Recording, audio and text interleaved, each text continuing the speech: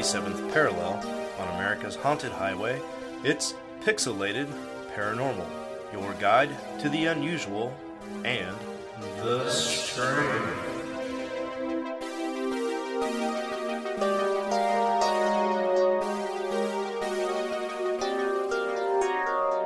Well, hey everybody, what's up? Welcome back to Pixelated Paranormal. This will be episode 272. I, of course, am Sean. I am incredibly sleep deprived, and with me, as always, is Preston. What's up, all you crococoons, crocodingos, skeletors, skeleettes, witchers and witches, people with giant heads that look like dorks in trucker hats, and everybody else that has a normal-shaped head. How are you, buddy?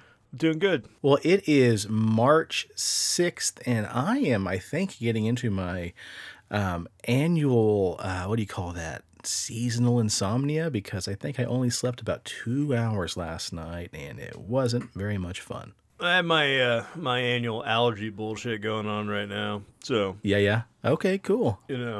Yeah, I had some of that kick in this morning, but yeah, last night, I don't know what it was, but I popped 10 milligrams of some heavy-duty melatonin slow-release caps, and next thing you know, it was 2:30 in the morning, and I'm still wide awake, so went to bed, tried to sleep, and before I knew it, I was running through my mom and dad's house, checking all the locks on their doors and their windows, because I heard somebody walking around outside my bedroom window. And next thing you know, I realized my parents had 5 or 7 doors to their house, and I'm running around frantically trying to, make sure all the deadbolts are locked. I come to the 6th or 7th door, go to lock it, realize it's open. I hear somebody rummaging through my mom and dad's house, and then quickly chaos ensues, and I call the police. I was then picked up by a police officer, and we found out one of their neighbors was going through people's houses. And of course, I'm in a dream at this point. And I'm in the back of a police cruiser. We're driving around. We see 4 of their neighbors get into a shootout and shot each other. And then the police officer goes 50 miles an hour towards my parents' house. My wife was there walking through their driveway. The cop car hit her. And then I woke up in a sheer panic. I didn't know what the hell was going on. I had adrenaline pumping through my veins. And, I was pretty much awake from that point on, so I think I woke up at about 4 and been going strong ever since, buddy. Whew. Wow. Yeah, I know. So, I'm experiencing gut rot. Ew. So, from what? Yeah. Well, so, before the show started, I asked you, have you ever had actual moonshine, or you just had that fake bullshit where people take Everclear and put sugar in it, and right. My buddy, he was in town this weekend and with some family stuff, and I was over there Saturday night, and his nephew's into making authentic moonshine, actual corn mash, and distilling it. Oh wow, that's kind of cool. And he adds mangoes and pineapples and other flavors to the mash. Ooh. And so he parted us before he left with a jar of mango pineapple moonshine, which is so potent I have it mixed with Pepsi right now. Oh. But all day long, I got into it last night and drank a good bit, and all day long, I'm just ripping ass, and I'm just Jesus Christ, the insides of my body smells like they're slowly decaying, and I'm yeah, this is what gut rot. You might be pickling yourself. Yeah, I might be, but cheers. Yeah, buddy, cheers to you. I am drinking water because I intend to take an industrial strength sleeping pill as soon as we're done. Well, before we get started, I'd like to just also raise my glass to you, buddy, and say congrats. We did a pretty badass thing this weekend. We did. We didn't talk about it on any other episode, but I joined you and your merry band of Masons, as I call them, and we did the annual polar plunge. Yeah. Yeah. This makes equal now. This is my 5th or 6th, and this is your 5th or 6th. And yeah, something like that, yeah. As a team we raised so the website shows 610, but it's actually 1610. But it's actually $1645, so we raised $1,645 total toward the Special Olympics. Yeah. And I was a little I was a little nervous going in that water. I'm not gonna lie. With 7 inches of steel in my wrist, I was like, dude, I don't, because that one year that you and I did it, the water was 27, 22 degrees. Yeah. Yeah. And we went, the pond that we jumped in, like that bad boy, that was like 6-7 feet deep, and your life gets sucked, your soul gets sucked out of your body. I mean, you're basically dangling in the water, and you're in shock. And there have been times where we've done it in Hayesville where I'm like, I think I'm dead. I don't know how to swim. Where's my soul at? Like, I can see my body dangling there, and then all of a sudden it hits you, and you're like, oh shit, I gotta breathe, and I gotta get up out of the water. And I'm like, well, if this bad boy locks up, I don't know how well that's gonna work out. And I jumped in and went under, popped back up, and I had absolutely no feeling in my wrist whatsoever. The rest of my body felt like it was on fucking fire. I was just like, oh God. Oh, Jesus. Oh, God, there's my soul. Oh, yeah. Right. Daddy's home. Get the fuck out of here. And so, it's a good time. It was a good time. Yep. It was a good time, man. I really kind of wish we would have known what the actual temperature was of that water. But no, it was a good time. It was still cold as hell. It just wasn't like, 20 to 27 degrees cold. Yeah. But still, it was enough to wake you up, and I felt very, very rejuvenated afterwards. But anyway, nonetheless, man, despite how cold it was or wasn't, we still did a pretty badass job. Yeah. And it was awesome being able to tag along with you and your Mason buddies, and they're a bunch of stellar dudes. And, next year, say we do it again and try to hit $2,000. Fuck yeah, I'm ready. I'm ready. Hell yeah. Hopefully it's fucking colder next year, so. Yeah, man, fingers crossed. I don't know. In the first year I did it with Eric, we did it in like January, I think on my birthday, right around the 31st. And that was cold as heck. And we did it running into a beach. So the perk of doing the plunge is you jump off of like a boat dock and you just submerge all at once. Mm-hmm. I think a beach is harder because you have to run and it hits your feet, and like your instinct is to turn around and say, no, that's too fucking cold. Yeah, I'm not going in any further. My tip of my dick hit the water. I'm out. Yeah. Yeah, you get about waist deep and your balls are up on your shoulder like a couple little parrots, and they're just like, this ain't right. And then you got to continue just to trudge your way into it. So only way at that point to get past that is just dive in, buddy. Yeah. But yeah, it's fun. Yeah, and you guys did Watson Park that first year, and I was surprised you guys didn't come back with like fucking syphilis or gonorrhea or any other. I mean, like all your skin was still on your body. Like I was worried for you both because, the water in Watson Park is a cesspool of debauchery and disease. So right, yeah, I definitely showered pretty quick afterwards.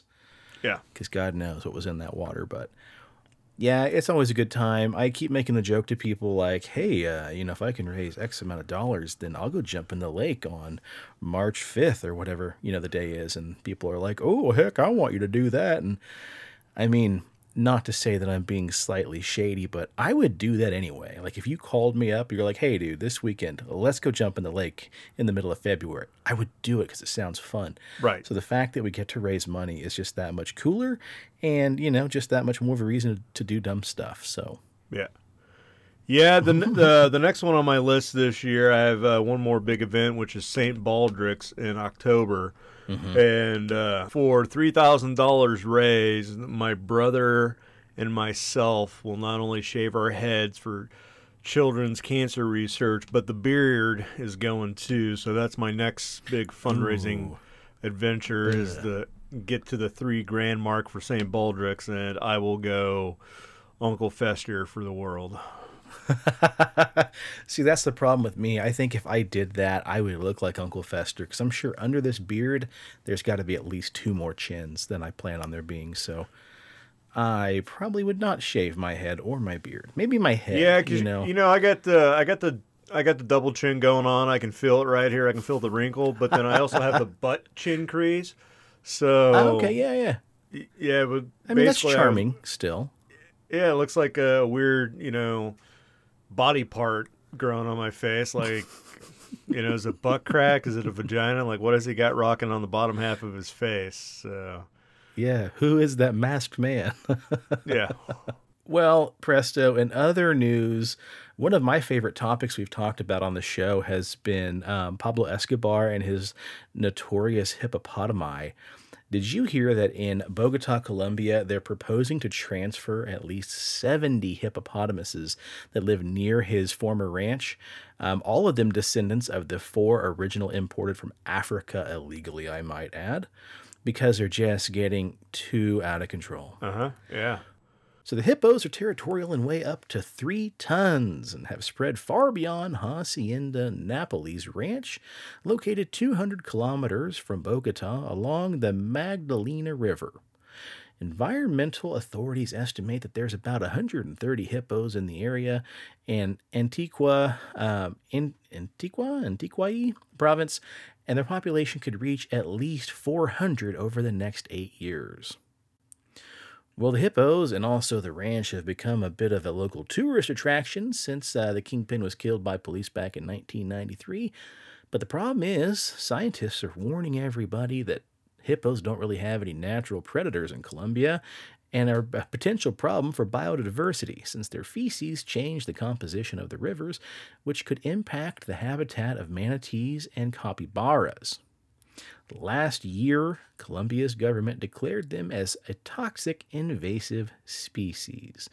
So, holy crap, pun intended, what are we supposed to do now, Presto? Well, send them somewhere else and make them be India's problem, I guess. So I don't know that India is the best place to send them, because in their natural African habitat, they don't breed very good. I mean, you get like one calf every couple of years, and it takes them forever to reach sexual maturity. And that was the problem with old Pablo Escobar, is they, had, lush, swampy grass areas and started fucking like jackrabbits and big jackrabbits popping out babies left and right. And then, the people in Colombia had never seen a hippo. And they're like, what the fuck's this cute little water cow looking thing? And, let's eat it for dinner. And then hippo meat contains like meningitis or something like that. And so people were like getting sick and dying, and it became like a big issue. So you're basically taking them from one tropical environment and putting them in another tropical environment, because India, they have pretty lush jungles. There's a lot of watering holes and a lot of greenery for them to eat. Honestly, fucking just ship their asses back to Africa and like put them out in the middle of like the fucking grasslands where there's not much to eat. They'll be fine. Let Mother Nature work its course, do her thing. Yeah. I did a quick Google search. I don't see anything outright that says the hippo meat has meningitis, but I believe you because I can't argue the fact. Yeah. Oh, hell. Well, speaking of eating things, Preston, I think we talked about it plenty of times before. But are you a big fan of the idea of eating crickets? I've read papers on people that are doing nutrition studies where they take crickets and mealworms and they grind them up into a powder and then make like a hamburger patty from that. I'd be okay with that. Okay. I'm more of a texture guy, so if it's like crunchy, and I'm sitting there picking out cricket wings from my teeth, I'm not down for that. So, but cricket paste, if it seasoned right, I give it a go. Okay. Well, I just happen to have in front of me here a tube of Into Life Kickers jalapeno garlic roasted cricket snack that Shayla gave me for Christmas. The reason I bring it up, buddy, is because over in Berlin, an ice cream parlor has expanded its menu with a skin-crawling offering: cricket-flavored scoops with dried brown crickets on top. The unusual confection is available at Thomas Michelino's store in southern Germany's town of Rottenburg am Neckar. Michelino has a habit of creating flavors that are far outside Germans' typical preferences for strawberry, chocolate, banana, and vanilla.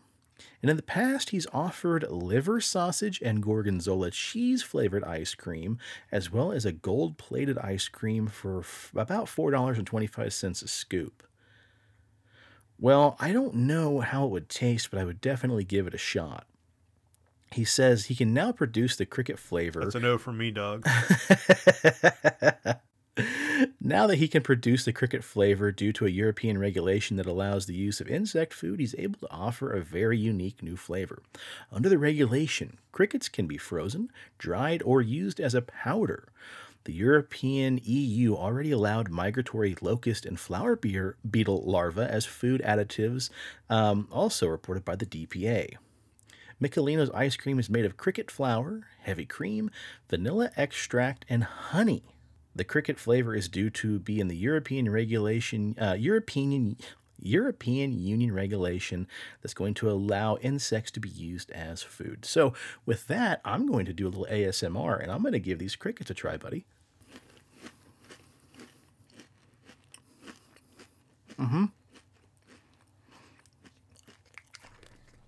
They're really spicy. This makes for great television. Tastes like fish food. Oh my God, that's a really great description. It does taste a lot like fish food, like I'm eating little freeze-dried shrimpies. So they're very dry. I'm assuming these have been freeze-dried or just straight up, dehydrated. But all in all, they're not bad. And it kind of reminds me of eating like a sunflower seed or something like that. But, oh man, they're very spicy.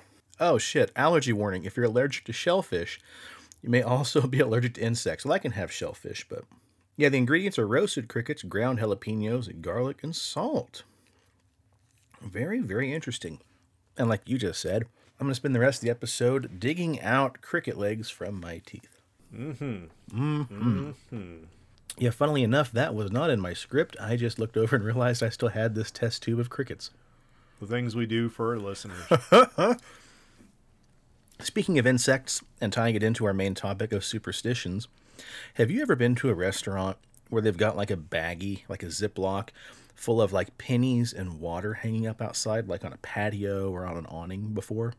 No. Well, apparently there's a pest control trick that scientists are currently testing out right now that some Americans believe has been a long-used superstition to repel flies. It involves a handful of pennies, water, plastic bags, and sometimes a string. Residents along the southern U.S. have passed down the tip and say that filling sealable plastic bags with water and pennies will help keep flies away when you hang them near a window or a door or a seating area, such as outside on the patio of a restaurant. The root cause and solution of fly problems is sanitation. Most flies feed on dead or decaying organic matter, like leftover fish or nachos or whatever. So the approach of using pennies in a bag to get rid of flies may or may not be a real way to get rid of them, says etymologists. But a recent article published in the food magazine Taste of Home reported that Southern residents and restaurant owners swear by the penny and water-filled bag trick as a method of naturally repelling flies. Some people have theorized the penny and water plastic bag trick could potentially work by messing with a fly's vision, according to a speculative article released by the Tennessee Farm Bureau, which is a non-governmental nonprofit. The best explanation is a simple light refraction that's going through the bag of water that confuses a horsefly or a housefly. A housefly has large, complex eyes that are made up of thousands of simple eyeballs that don't move or focus. So a fly bases its movement on light, and the refraction of light coming through the water of a plastic bag from all different directions could confuse a fly, causing it to move on to places that are easier on the eyes. Dedicated penny and water theorists have also suggested the hack might fool a fly into believing the filled bags are other insects' eyes, or surface water, which might tell a fly it's unwise to land anywhere near. But yeah, it's funny, a long time ago, Shayla just texted me, we went to La Hacienda Ranch in Fort Worth, and they had those bags hanging all over their patios. Yeah, I didn't know if you heard about that or not, but yeah, I thought it was kind of cool. In the news, apparently scientists are checking that out to see if it might be a more humane way to get rid of them versus sticky paper and fly traps. All right, well, let's get to the nitty-gritty, shall we? Last time we met, we shared a ton of your guys' own personal superstitions, and we may revisit a few of those on tonight's episode, because tonight we're going to take a deeper dive into some of the more common superstitions and talk about the meaning and reasoning behind a lot of them. So buckle up, y'all, because we're going to be talking about a lot of stuff and unpacking a ton on this episode. We're going to be talking about religion, good fortune. I put McDonald's on that list. I don't know how, but who knows. The Pope, King Henry VIII, and the fate of your very own soul. And also that son of a bitch Judas, who just has to put his dirty face in every single one of these, it feels like. So the human mind continuously and unconsciously searches for useful patterns. I know I look for patterns all the time. In fact, when I watched Skinamarink the other day in the movie theater, it wasn't the really slow-moving movie that ruined itself for me, but instead the lo-fi filter they put on the screen repeating itself every 2 to 3 minutes ruined it for me because I saw what, Preston? A pattern. So other patterns, for example, are how we survive by recognizing feeding patterns, and we put ourselves in the right places at the right times for different meals. We also avoid injury or death when crossing busy streets by looking for patterns of traffic. Getting fed and avoiding being squished in traffic both involve learning real cause and effect patterns. And of course, you can see this in like crows as well. A lot of studies show that crows would swoop down and get walnuts that weren't quite ripe enough to crack. They'd go back up, rest on traffic lights, and when the light turned green, they would drop the walnuts to let cars run them over. Then when the light turned red, they'd learn they could swoop down and grab the nut meat off the street before cars would then come back through when the light turns back to green. So we aren't the only ones who study patterns, but we are the only ones that follow superstitions.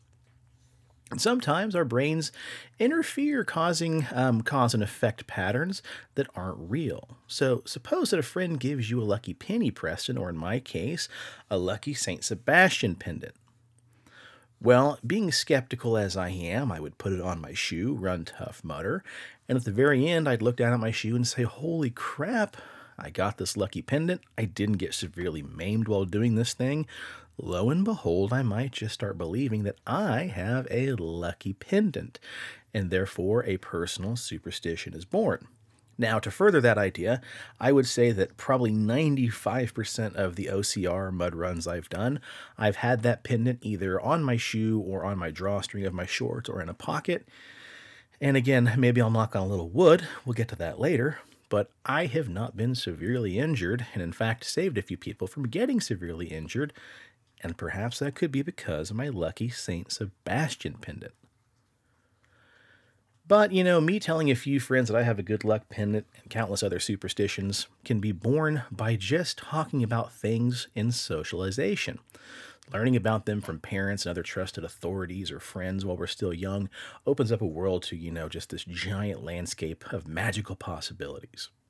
And then, of course, other superstitions circulate indefinitely among families and friends, reinforced by word of mouth, and that's how we also get, old wives' tales, which kind of hold very close to superstitions. But it seems as though the more people that support a superstition, the more believable it can soon become, and the longer it will persist.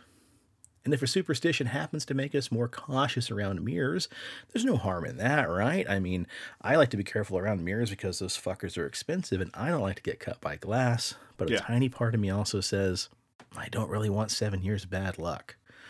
So while superstitions can be fun and interesting to talk about, there's also a lot of weird stories that are behind them. So first of all, let's just jump and talk about some black cats, shall we? So most of us have heard the old superstition that if you're not supposed to, hang on, cricket in the throat. I wouldn't suggest eating crickets by the handful like I did. I might suggest though sprinkle them on a salad, perhaps. So most of us have heard the old superstition that you're not supposed to let a black cat cross your path, and if you did, you're surely gonna have a little bit of bad luck. But as it turns out, Preston, black cats haven't always had such a bad rap. My brother and I, we grew up with a black cat, and, she crossed my path 100 times, and I never seemed to have too much bad luck. And she even lived to the ripe old age of 19 years old. I've never owned a black cat. You've never have? No, we've always had a gray cat. Gray's the color of luck. So whenever I go to get a kitty cat, my stipulation is it has to be gray or gray in color. I refuse to get any other color of cat if it is not that steel gray or steel gray and white or whatever. So, and it always has to be named Mr. Kitty or Kitty. Those are the only two names that it can be. So. Okay. Is that your own superstition? Yeah, I don't deviate. So. Huh. What about a black and white cat? If it runs by you real quick, it'll look gray. I mean, I'm probably not going to give two shits if it runs by me, but I ain't going to own it, is what I'm saying. So if it's a cat in my house, okay, it's gray, and it's Kitty or Mr. Kitty. Those are the only two choices. Okay. Well, cats haven't always had such a bad rap, and in fact, back in 3000 BCE, during the time of Egyptian rule, of course, cats as a whole were worshipped as feline deities. Thus, they were notoriously honored and worshipped almost to the same degree as pharaohs, and to such a degree that if you were to ever kill one, it would be considered to be a capital crime. And then if you fast forward, cats were also important in Greek mythology, especially for the Greek deity known as Hecate, the goddess of magic, sorcery, the moon, and witchcraft. She herself was described as having a black cat as both a pet and her familiar. So let's talk about Hecate a little bit here. The goddess had an unusual ritual performed in her honor back in the Greek religion. This included offerings of food that were oftentimes given at crossroads, road junctions, and any other sort of boundary or threshold. These were known as the Supper of Hecate. They took the form of small cakes, eggs, and cheese and bread, and also, strangely enough, dog meat. All which were left with lit miniature torches, or alternatively, dishes of red mullet could be left as well. Hecate was also offered the sacrifice of dogs in addition to these food offerings, especially, unfortunately, sacrifices of puppies. The dog connection may be the fact that dogs were known to eat the dead if left unburied, and they also howl at the moon, so of course, perhaps it's just the fact that Hecate loved cats and hated dogs that pissed people off and started the whole terrible twist of the fate of a black cat. No, that's not true, actually. It's just because of our dear friends, the Catholics, the Christians, and other organized religion that really screwed cats instead of the pooch and put the old 86 on our feline friends. See, presto, back in the 13th and 14th century, with the rise of witchcraft in Europe, the association between black cats and black goats and other black animals, for that matter, went hand in hand with the devil. And the correlation was so prevalent that an official church document called the Vox in Rama was issued by Pope Gregory IX on June 13th of 1233. In the Vox in Rama, black cats were declared a direct incarnation of Satan, and the formal written Catholic decree marked the beginning of the Inquisition and church-sanctioned heretic and or witch hunts. Initially, it was designed to squash the growing cult of Luciferians in Germany, but quickly, of course, like religion, it spread across Europe. Which is fucking wild because back in, the way back, the Christian church in Europe actually coexisted peacefully with witches, and the two lived in harmony for just a little while. But as the church gained power and organized religion spread faster and farther across European cities, the church began to see witches and witchcraft as their direct competition. And so in the quest to gain the hearts and the minds of the masses, the church began persecuting, torturing, and killing witches in a high number. See, the problem was witches honored the natural world, having deep respect for plants and other animals. But because witches weren't Christians, their affection between humans and animals began to be seen as diabolical and devilish in nature, and suddenly any old lady with a cat would suddenly be suspected as being a witch. But it wasn't just the bond that cats held with their human counterparts that scared early Christians. They also saw felines as literal threats, because they thought that cats were just like the wanton women accused of being witches, and they tended to exhibit a healthy disrespect of authority. They didn't fawn and run around like happy little dopes like dogs and puppies did, but instead, cats exhibited a devil-may-care attitude, and in the church, neither independent women or independent animals were to be tolerated. And this shit went on well into the 16th century, where mass hysteria over witchcraft was at its peak, and the superstition associated with black cats and so-called witches, believing them to be either witches, a witch's demonic familiar, or the devil himself, eventually spread all the way to America during the Salem witch trials. And so basically people started slaughtering any and every black cat they came across or laid their eyes on, thus making it kind of ironic that it sounds to me like if a person crossed a black cat's path, then they were pretty much doomed. But here's another fun fact for you. When the bubonic plague arrived back in Europe in October 1347, when the 12 ships from the Black Sea docked at the Sicilian port of Messina, people gathered on the docks and were met with a horrifying surprise. Most sailors on board the ship were already dead, and those still alive were gravely ill and covered in black boils that oozed black blood and pus, and Sicilian authorities hastily ordered the fleet of death ships out the harbor, but unfortunately we all know that was too late, and over the next 5 years, Black Death would kill more than 20 million people in Europe. That's almost 1/3 the continent's population. Well, of course, people already believed that black cats were also causing the Black Death, and sadly attempted to further exterminate them as well. That's right, folks. People thought that black cats might have been the result and the causation of the Black Plague. Anyway, I'm out of breath, so presto, speaking of the devil, what do you have up next for us? Well, first of all, I was scrolling a little bit further ahead in the notes just to see the order in which you put things, and I realized you added some fucking shit on top of my notes that I originally wasn't going to speak about. I'm like, this motherfucker gave me more speaking parts than what I originally intended. God damn it. I mean, just a couple little interjections. Yeah, it's fine. Okay. So, speaking of the old Black Death-a-roo, I talked about last episode the whole idea of you sneeze, and I'm like, God bless. And that's like, go to hell. And then if you don't say God bless, yeah, like I'm an asshole, and I'm like, it's stupid. So then I was like, well, let me go look up the actual history of this fucking dumb superstition.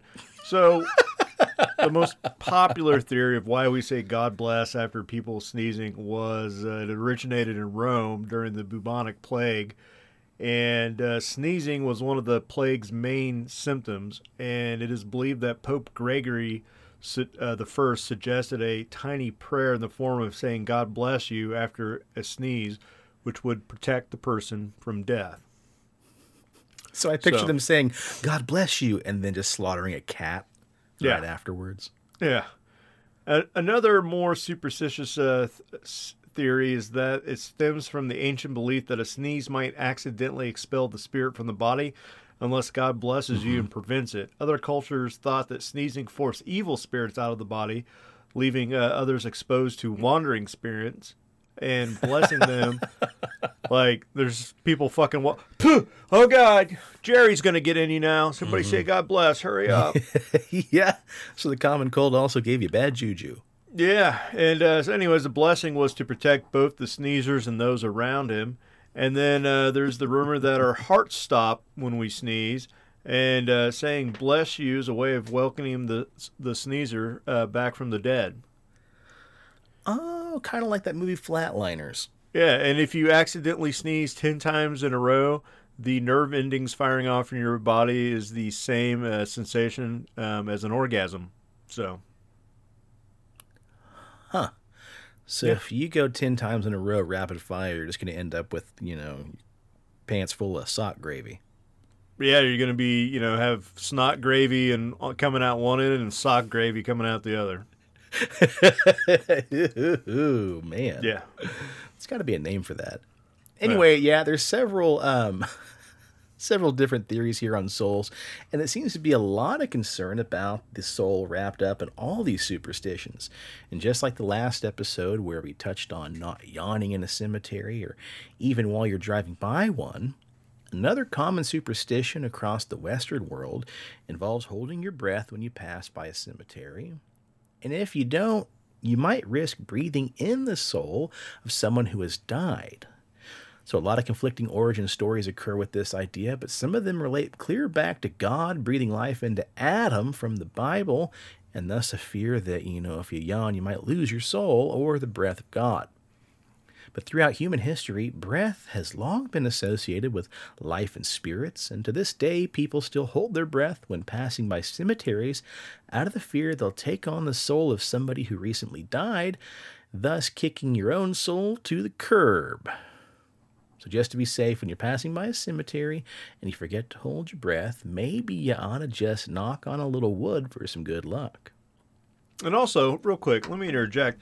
I don't know that that's necessarily a bad thing, that if you pass by a cemetery you don't hold your breath, like you might pick up some wandering spirits, because in the Jewish faith we talked about in past episodes of the Dybbuk, and the Dybbuk box, and in earlier beliefs the Dybbuk meant one who clings, and so after you passed away, it was believed, that you didn't get to go to heaven right away, because if you had habits and some bad habits, like Sean likes to drink a lot of whiskey, and maybe I smoke too much, and so then I pass away, and before I get to go to the pearly gates, I got to be a wandering spirit, and I got to cling to somebody who's suffering from a nicotine addiction and help them overcome that addiction. And then once I do so, then I've earned the grace of God to pass through the pearly gates. And so maybe we're just all fucking ourselves by, trying to these superstitions of holding our breath in, because maybe right now there's a Jerry or a Steve out there that's like used to smoke 30 packs a day, and God's like, I don't want this fucker up here. And he's supposed to help me everywhere.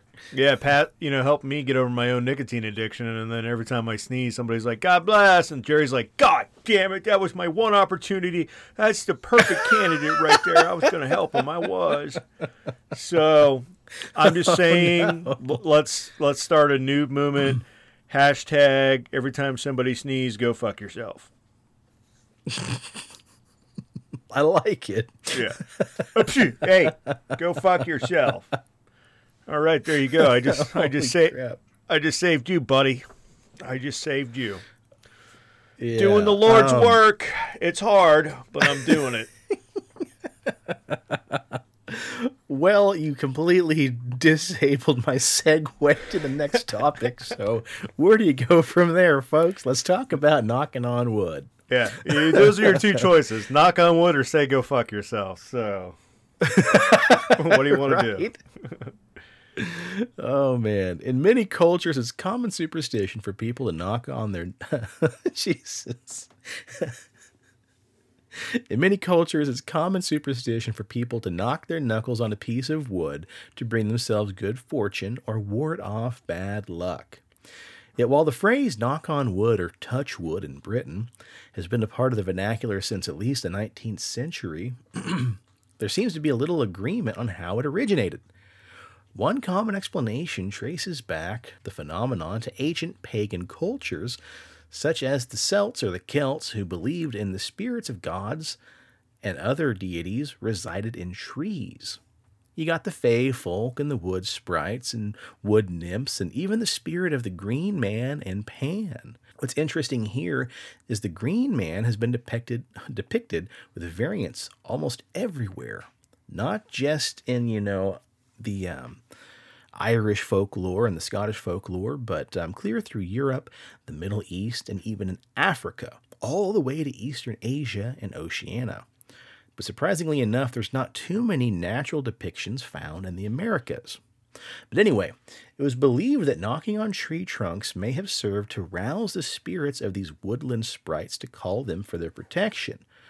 But it could have also been a way of showing gratitude for a stroke of good luck. Like, you found a couple pennies on the ground, or you found a few shillings, or the girl that you were, eyeballing for a long time finally took notice of you.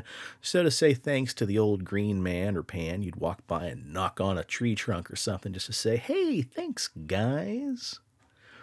Just to let them know you're acknowledging them. But just as a lot of Japanese yokai are, Pan and many of the other wood sprites can also be seen to turn on humans and be seen as trickster spirits as well. So another theory is that people knocked on wood to chase away evil spirits or prevent them from listening in when they boasted about their luck, thereby preventing a reversal of fortune. Christians, meanwhile, have often linked the practice of wood knocking to the wood of the cross from Christ's crucifixion. Anyway, it's not just knocking on wood that'll bring you some good fortune, presto. Why don't you hit us with another well-known lucky memento? I mean, you could rub your knuckles on some wood and get knuckle babies. That might bring you good luck. So, I don't know. I'm throwing that out there. I was going to make a kickstand joke earlier, but I thought, no, if anyone's going to make it, Preston will pick it up. So, Good job, buddy boy. That's what I'm here for. And this next one, like I realized that if I had to rank superstitions on which one I loathe the most, so obviously sneezing is like number one. This next one would be number two for me, only because Dad, when I was a kid, it didn't bother me all that much. So we'd go out somewhere and we'd be like walking in the Walmart parking lot. And he'd be like, hold on, son, I got to pick up a penny. Brings you good luck. I'm like, okay, Dad. And then as I became an adult and Dad became like an older senile man, and he moved like a snail, he'd be like, hold on, son, I gotta pick up the penny. And then we spend an extra 10 minutes in the parking lot where he's fiddle fucking around trying to pick this penny off the pavement. And then if I try to do it for him, he's like, it's my good luck, don't touch that penny, I'm going to get it. And so I'm just like, you know what? Whoever fucking came up with this, like, rotten hell. Because I've wasted a lot of time watching people pick up pennies. And I got shit to do, okay? Yeah, one of my favorite pranks is when somebody super glues a penny to, like, the floor of, like, a Walmart or a Dillon's. So I think that's just great. Yeah. Some people believe it's only good luck to pick up a penny when it's showing heads up. Unless you're Big John Wiener, then you'll just pick up a random penny no matter what. And fuck you, it's my penny. Yeah. A penny with the tail side up should be turned over for another person to find. So instead of being a greedy bastard and picking it up, you should flip it over to heads and be like, I'm passing on that good fortune. Yeah, exactly. Pay it forward, literally. Pay it forward. 1 cent at a time. You may hear people repeat the common rhyme, find a penny, pick it up. All day long, you'll have good luck. So what do you think, listeners? Do you believe in either of these superstitions? Do you know anyone who does, other than me? Have you ever had a friend or family member tell you not to pick up a penny if its tail is showing? But just how in the fuck did these beliefs get started? Well, long ago. Many ancient people believed that metals were the gift of the gods. Copper, gold, iron. They weren't fucking picky. If it was metal, it was lucky. This included the copper. Of greedy magpies. Yeah, this included the copper that was used to make pennies. They thought that these metals were given to them by the gods for their protection. So, if you found metal, you should definitely pick it up, since it would protect you and bring you good fortune. This is probably where the belief of finding a penny is lucky came from. Of course, pennies also have value. So, people probably also believed that finding a penny was lucky because it increased your wealth 1 fucking cent at a time. Mm-hmm. It's the long game. It's the long game, baby. The long stroke, not the short stroke. Yep. Yeah, Shayla's mom does that with dimes. She'll find dimes all the time, and that's kind of some good luck. But oh shit, she's moving the ball forward 9 more cents. So yeah, dude, she doesn't mess around. She plays for keeps. Yeah. But yeah, I remember growing up and hearing the same thing. Oh, it's on heads, so you can pick it up, or oh no, it's tails up, so just walk past it, leave it alone. But yeah, I never heard about flipping it over for somebody else until we started looking into this episode. So that's kind of cool. I think I'm gonna leave jalapeno garlic crickets for people to find, and that'll give them some real good luck. Well, from paintings, we go to mirrors also made by the metal of the gods. Everyone has probably heard, for example, that breaking a mirror will bring 7 years of bad luck. And this superstition dates all the way back to the Romans. And it was the Roman artisans who actually learned that manufacturing mirrors from polishing metal surfaces could be used by the gods to observe their souls through these devices. But then around the 3rd century, mirrors were then being made from glass, which meant breaking them became a lot more commonplace. You see, you make a metal mirror and you polish it up real good and you drop it, it just goes clang, or, like a gong and scares the shit out of Sisyphus or somebody like that.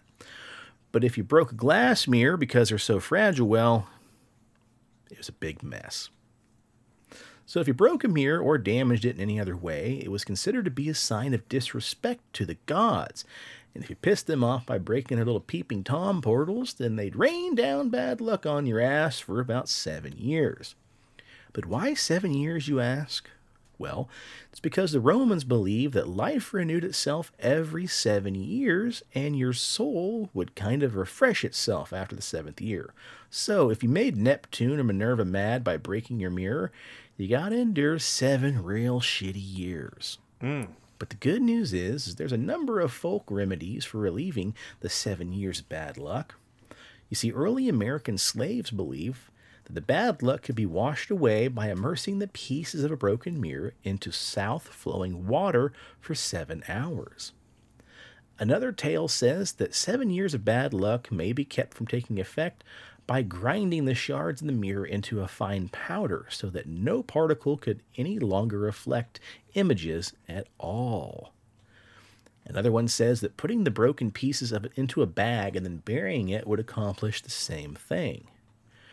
But it's also worth mentioning that maybe mirrors need their own episode because you've also got scrying and ritual magic and remote viewing. And forget about 7 years of bad luck, buddy. If you look into a mirror and say the name of Bloody Mary or fucking Candyman, you might not even make it long enough to have your 7 years of shit misfortune. Yeah. So I'm going to put a pin in that and probably come back to mirrors at some point. But anyway, speaking of famous horror movie monsters like Candyman, let's move on to the fear of Friday the 13th and the number 13 in general. See, the fear of Friday the 13th, also known as Fricatrisk aid echophobia, is one that plagued our society for centuries. The diagnosis brings together the word frig, a Norse goddess and Friday's namesake, and Trisk Ada echophobia, which is a fear of the number 13 in general. So, tie it together, what do you get? Every year, the world loses about $700 to $800 million on Friday the 13th because people won't conduct business as usual. Many people will refuse to fly on the day, but on the contrary, Egyptians considered the afterlife, the 13th phase of life, to be very, very lucky. But anyway, almost 80% of high-rise buildings skip the 13th floor. No. They don't skip the 13th floor.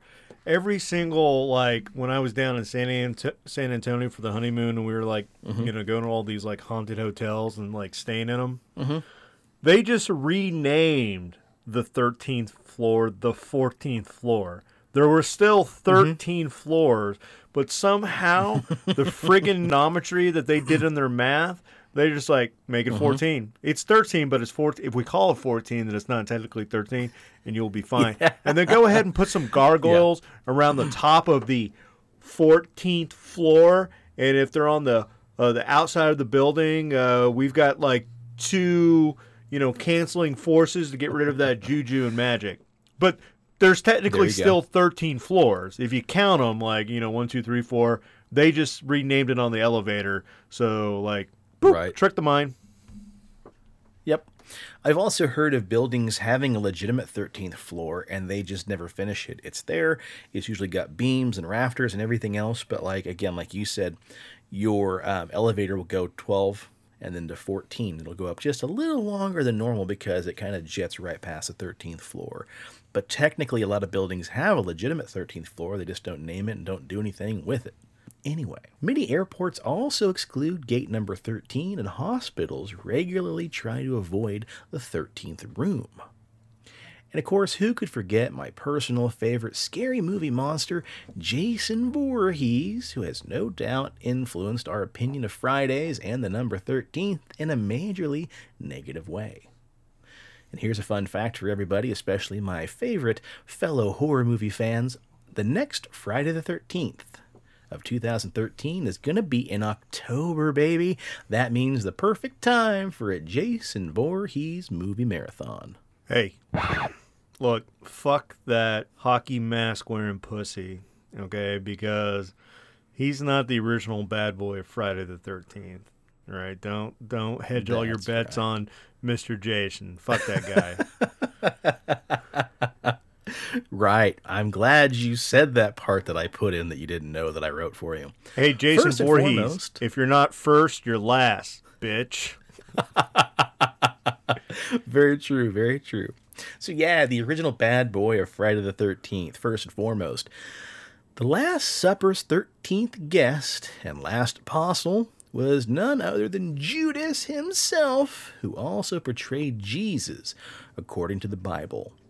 Then, of course, Jesus' crucifixion occurred on a Friday, and some scholars believe that Eve tempted Adam on a Friday with the apple from the tree of knowledge, as well as Cain killing his brother on a Friday as well. So, again, the Bible rears its head. But it's actually perhaps the beginning of the number 13's association with bad luck that could be traced back to Norse mythology, when Loki, the god of mischief, gate-crashed the banquet in Valhalla, bringing the number of gods in attendance to 13 as well. Deceived by Loki, the blind god Hodor was tricked into shooting his brother Balder, the god of light and joy and goodness, with a mistletoe-tipped arrow, killing him instantly. So it seems as though Jason Voorhees ain't the king of the 13th Friday, but instead it's a toss-up between fucking Judas and Loki. And then again, King Philip IV of France certainly didn't help anything by ordering the persecution of the Knights of Templar on a Friday, October 13th, back in 1307. And in the following years, several thousands faced torture and execution as well. Preston, you probably know a little bit about that, huh? Yeah. So basically, the Knights Templar were really like the first Swiss bank. They had devised a banking system to where they would hold on to your goods, or if you were traveling through Jerusalem, they had a trade currency in place to where you could exchange francs for gold dollars and yens for gold dollars, wherever you were from, whatever the currency was, they had an exchange rate going on. And then they would protect you through your holy pilgrimage. And the Pope didn't like that. The Pope wanted the power. And, old King Philly liked to get his dick wet. And he also liked to drink. Oops.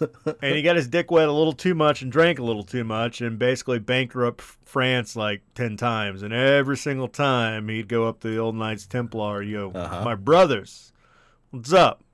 It's King Philly. I need a loan. Who wants his dick? And yeah, he's like, my dick is dry. It needs to be wet. Give me some money. And they're like, okay, Philip. And they give him the money, and then, he'd be like, yo, guess what? My dick is dry again. I need more money. I'm thirsty. And they give him more money. And then after a while, they were just like, fool me once, shame on me. Fool me twice, shame on me again. Fool me the 10th time, go fuck yourself. And then the Pope was like, hey, what'd they tell you? And he's like, they told me to go fuck myself. And he's like, they told me to go fuck myself. And ain't nobody telling the Pope to go fuck himself. Uh-oh. So he's like, they're devil worshippers. They're probably doing, men's sex shit and cutting off babies' heads and all this. Like, get them. And so they rounded them all up Friday the 13th. And one of the tortures to get them to admit that they were devil worshippers was they would lay them on a wooden bed and strap them down, and the torture guy would take pig fat and smear it all over their feet, just coat the whole entire foot. up to the ankle, just in 100% gooey pig fat. And then they take a candle and they just slowly move it forward and keep getting it closer and closer till it was right up on them Piggly Wigglies. And the fat would heat up and slow roast the skin straight to the bone. Fuck that noise. Yeah, fall off like Kansas City barbecue. And they were just like, at that point, like, yes, hail Satan. What? Just fucking slice my throat already. I want to die. What do I need to say? And so they're like, all right, you heard it from those three guys right there. Hail Satan. Fucking go kill the rest of them. And then, boom, that's how it happened. You know, they got him. And meanwhile, the Pope's just up there in his throne singing, Templars roasting on an open fire. And then, you know, for the 11th time, King Philip got his dick wet. And that's all, you know. Boom. That's all she wrote. Sake, man. Yeah. If nothing else, he was consistent. There you go. Okay. And of course, as mentioned before, guys, who could forget old Pope Gregory the Ninth, who introduced the damn Vox in Rama that almost screwed black cats into oblivion, again, introduced on June the 13th, 1233. But that was a Tuesday. And if those tales don't convince you, maybe math can step in and change those vibes. See, if 13 is the unlucky number, then perhaps 12 might be the luckiest number of all. 12 appears a lot in our culture in good ways. There's 12 months in a year, 12 hours on a clock, 12 signs of the zodiac, and 12 apostles of Jesus. Except for Judas. Fuck that guy. While Western cultures have historically associated the number 12 with completeness, 12 days of Christmas, and again the zodiac, the 12 labors of Hercules, the 12 gods of Olympus, except for Loki, fuck that guy too, and 12 tribes of Israel. The number 12 is also said to be a perfect number because the sum of all it's divisible by can be added up to 12 as well. I don't think that's right, though, because if you take 1 plus 2, that's 3, plus 3, that's 6, plus 4, that's 10, plus 6 is 16. So maybe I'm just dumb and don't understand it, or maybe they're wrong. It makes its successor 13 into the unlucky number. But if we dig a little deeper, though, we can find evidence that both Fridays and the number 13th have long been regarded as harbingers of good fortune, not just bad fortune, because in pagan times, for instance, Friday was believed to have a unique association with divine femininity. Femininity. And the number 13, meanwhile, has long been regarded as a portentous number by pre-Christian and goddess-worshipping cultures for its link to the number of lunar and menstrual cycles that occur in a calendar year. Fertility was prized in pagan times, and artwork could be often drawn in connections to menstruation, fertility, and the phases of the moon, all wrapped around the number 13. Feminists. And speaking of divine... If you're listening, I'm just going to throw...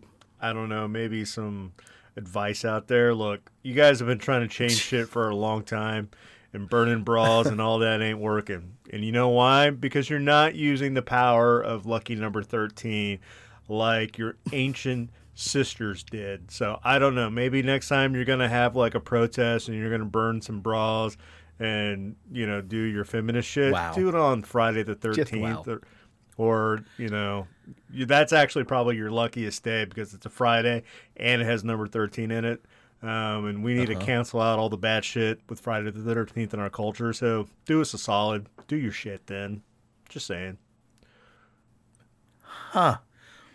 I'm not sure if that's great advice or chauvinism at its finest. I'm pretty sure it's solid advice. I'm just saying, based off history and superstition.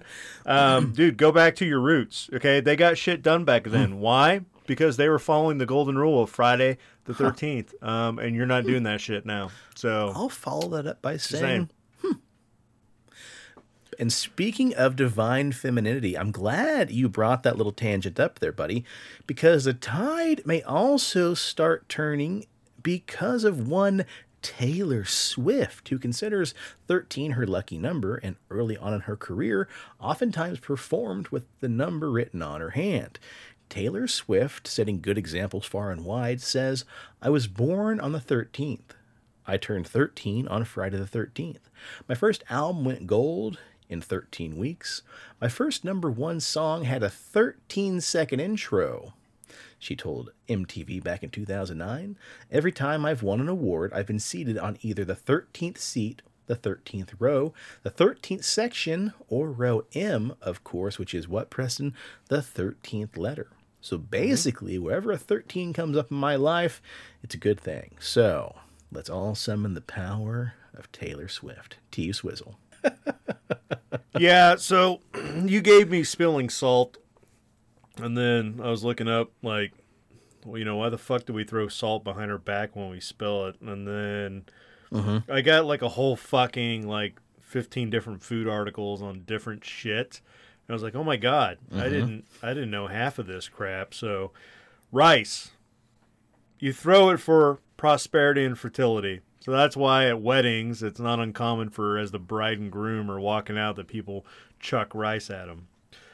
Originating in Italy, this is a superstition that most people know. It was born in the time when marriage was made to transfer land and power. Throwing rice at newlyweds was thought to be offering wealth and fertility. But why rice? Well, because it was cheaper and less painful than throwing figs. Ooh.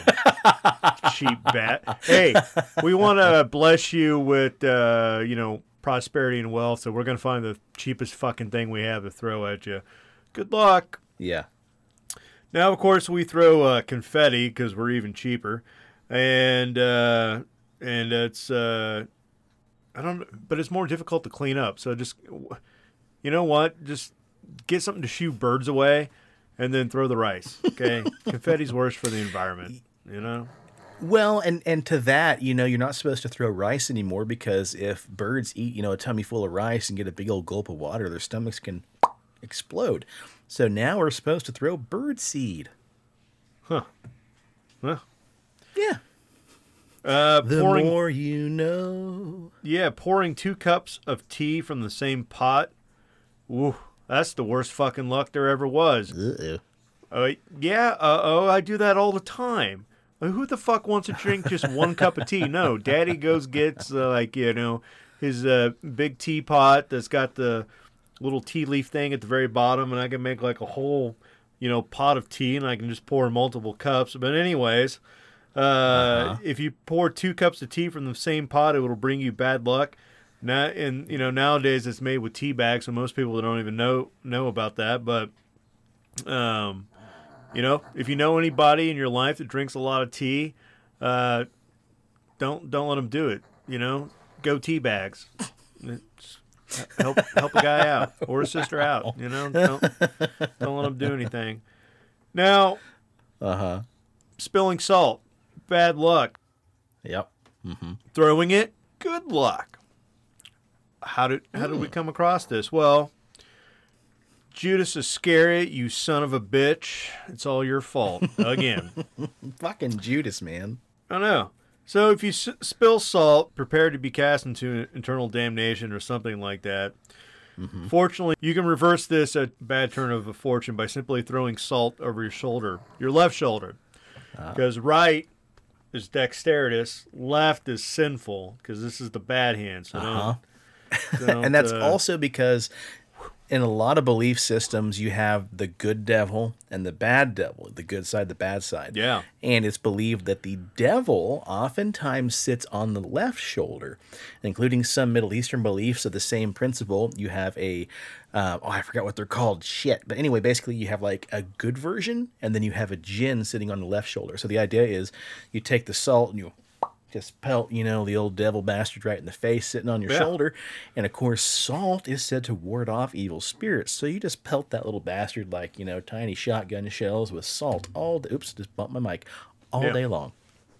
And if you read in the Bible doesn't go into details of this. But apparently, when people back in, the 1500s, when they didn't have anything better to do with their life, and they would just stare at, Leonardo da Vinci's Last Supper, in the scene, Judas Iscariot is seen right over a spilt container of salt.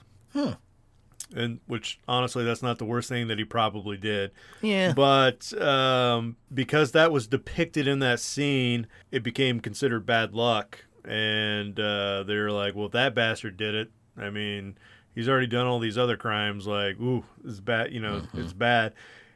And also, salt used to be pretty expensive, and not everybody, not not you and I. Let's say that we were living back in the day. We weren't rich enough to be able to cook with salt and have salt. We'd be the poor sea urchins of the world, and salt wouldn't be in our repertoire. And so it was considered unfortunate misfortune if you spilt it, because it was such a commodity that it would bring bad luck upon you. And also, like you said, assuming that the devil sits on your left side of your shoulder, you'd hit him in the face with the salt, and it's in my eyes, and then he'd go away. So, and then, Sean, if I need to know this, but if a man and a woman pour tea together, you're gonna get knocked up within a year. So, don't want a child with the man or a woman you're drinking tea with, then don't drink tea together. That's as simple as that. Yeah. So look at that. Yeah. Break an egg with 2 yolks means twins or death. So either or. Yeah. Yep. Oh, what the fuck? Yeah. That superstition originates with Rome, and in the Norse culture as well. They have a slightly different take. They believe that cracking an egg with a double yolk just doesn't mean bad luck. It just means that you're going to die, because it's doesn't happen all the time. So, gotcha. Bubbles on your coffee could mean money coming your way. So if you make a cup of coffee that's all bubbly, and the bubbles on top float towards you, you're about to come into money, and it's like winning the lotto.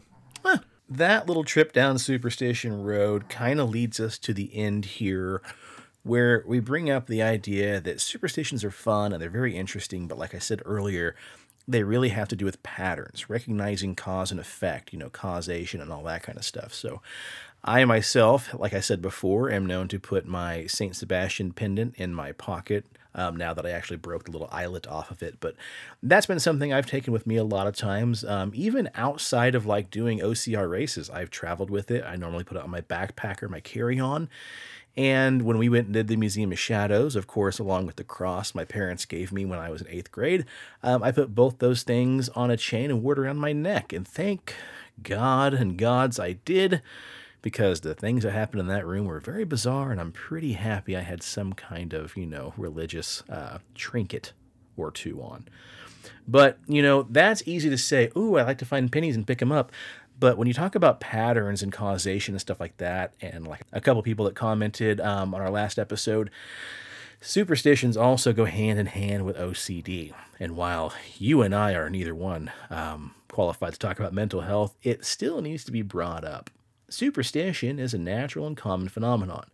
Considering athletes who don't change their underwear on a winning streak, gamblers who blow on dice sets at a good crap table, sports fans who sit in a lucky chair to watch the entire game, and countless others among us who avoid the 13th floor, knocking on woods, crossing their fingers, and performing any other number of rituals that have no casual effect on the outcome they hope for. Usually small doses of superstition has no super significant bearing on a person's life, but in obsessive compulsive disorder, OCD, superstition can be a driver of intolerable fear and an overwhelming sense of responsibility to prevent misfortune, i.e., superstition and OCD kind of go hand in hand, and one of them can fuel the other like a fire. So at the heart of superstitious behavior, it's superstitious thinking, the perception of an action or ritual like skipping over cracks in pavement that can actually prevent bad things from happening to oneself or loved ones. Mental health professionals refer to this form of OCD thinking as magical thinking because it involves supernatural associations with cause and effect. For instance, an individual might have the intrusive thought, If I use the new coffee maker, my wife will get into a car accident. To alleviate the fear that this might bring, they just avoid using the coffee maker. Their wife returns home safe, and they think, okay, thank God I don't use the coffee maker. My wife doesn't get hurt. And it just kind of spirals way out of control. All of this being driven by the perception that such rituals could prevent freak accidents. So with OCD, again, it's kind of a real slippery slope. And unfortunately, there's just not a lot of things you can do to really prevent it. I know a lot of people who obsess over picking up pennies, a lot of people who obsess over counting windows and stairs and stuff like that. And some people argue it as a superstition, while in reality, it could be a little bit of obsessive compulsive disorder. So there's a lot to be said about OCD, and I think that we don't have a whole lot of time to talk about it because it's such a deep dive, but I think it's something that maybe we'll return to at another time.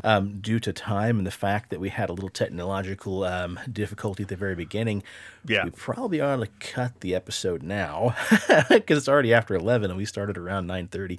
Yeah. Anyway, something else I thought was really interesting. We talked about a lot of superstitions on this episode.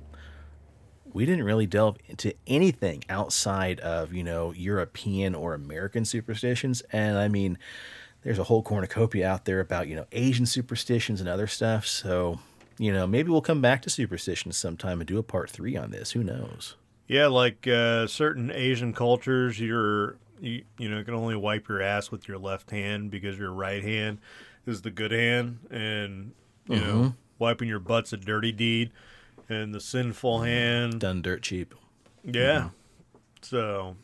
Yeah. I know a lot of cultures, you don't shake hands with a certain hand because that's your butt hand. So.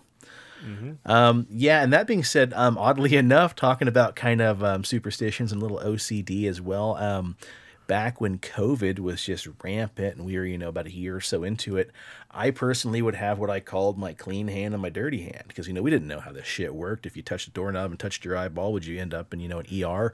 So anything I wanted to do that would involve me opening doors or doing certain things or I'm touching public items and articles, I did it all with my left hand. That way, if I had an itch or, had to stick my finger in my eyeball or up my nose, I would do it with the right hand because that's the hand that, I'm right-handed, so then that would be the one that I would normally, reach up to scratch an itch or do something, and that way I wouldn't be touching, other people's dirty germs and then sticking it in my orifices. Yeah. So I don't know, maybe a little OCD, maybe a little superstition, who knows? Well, anyway, buddy, we're coming up on the eve of St. Patrick's Day, so what do you think? Next episode, should we talk about elves and wood sprites and some more of that kind of shit? Yeah, why not, man? Cool. Awesome. I think we shall. Well, until next time, folks, thank you for joining us. And if you're watching this episode live, thank you for enduring that first 15 minutes. I really am happy that my brother reached out and told us. So, yeah, this episode executively produced by my brother. Good job. Yeah. And if you want to follow us on the other socials outside of YouTube, please check us out on Instagram at PXL Paranormal. We're well over 700 followers on there, so that's fantastic. Maybe the quest to 1,000 before next year might just happen. We're already up to 242 subscribers on YouTube. Like, we were at a 238, so we're up like 4, 5, so... Nice, man. Hell yeah. Fantastic. Yeah, the followership is growing. I know we hit that kind of speed bump whenever we had to start the new feed on YouTube and everywhere else the audio podcast goes. But, we do really appreciate you guys following us and sticking with us. And of course, all you new listeners and followers as well. It's pretty fantastic. If you're on the Facebook, please check us out, The Pixelated Paranormal Podcast. Preston, you just talked about YouTube, so you beat me to it, baby. Mm-hmm. But yeah, look at that, man, Who knows? Maybe we'll hit 300 before our 7-year anniversary. Yeah. Folks, I'm going to have a moment to talk about Big Dob's Beard Balm and why you should use it. So if any takeaway that you have tonight from tonight's episode, I would want to refer you back to Judas Iscariot himself. See, the Bible doesn't really touch on this one important fact. And if I were a preacher and I was talking about Judas Iscariot and I was looking to my flock of sheep out into the crowd, I would tell you this. Judas was a scuzzy-looking, dirty homeless, plebe. Some bitch. And Jesus, he was the man of the hour. He was Son of God himself. He was one good-looking, savvy son of a bitch. And do you know why that is? Do you know why Jesus was just shining with heavenly light? Because Jesus knew that he needed to look good. He needed to smell good. And the only way to get the beard of heavenliness was to use BigDobsBeardBomb.com. That's right. Jesus was a time traveler. So he knew I needed to go forward in time, find this guy called Dobbs, put his beard product in my face, and that way people will know that I truly am the Son of God. I mean, look at this beard. You can't lie with this shit, people. This is the beard. This is beard, heavenly beard. Smells good. Looks good. Oh, wow. And old Judas Iscariot, he spilt salt on the table. Uh-huh. He did some other dastardly shit. He was just a fucker all the way around, and his beard didn't look good. It didn't smell good. Probably had pig shit in it. Who knows? And so he became the betrayer. He's like, you know what? Fuck that guy. I want a good beard like that. So you need to bypass being like Judas. And you just need to go do yourself a favor.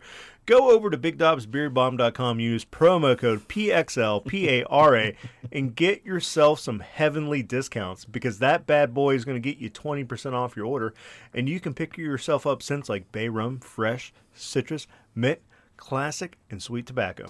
Get it all. Get it at Dobbs. That may have been your longest promo for BigDobsBeardBomb.com. Yeah. And with that, I'll follow it up by saying, first of all, happy belated birthday to our buddy John. John just celebrated a birthday, I believe, yesterday.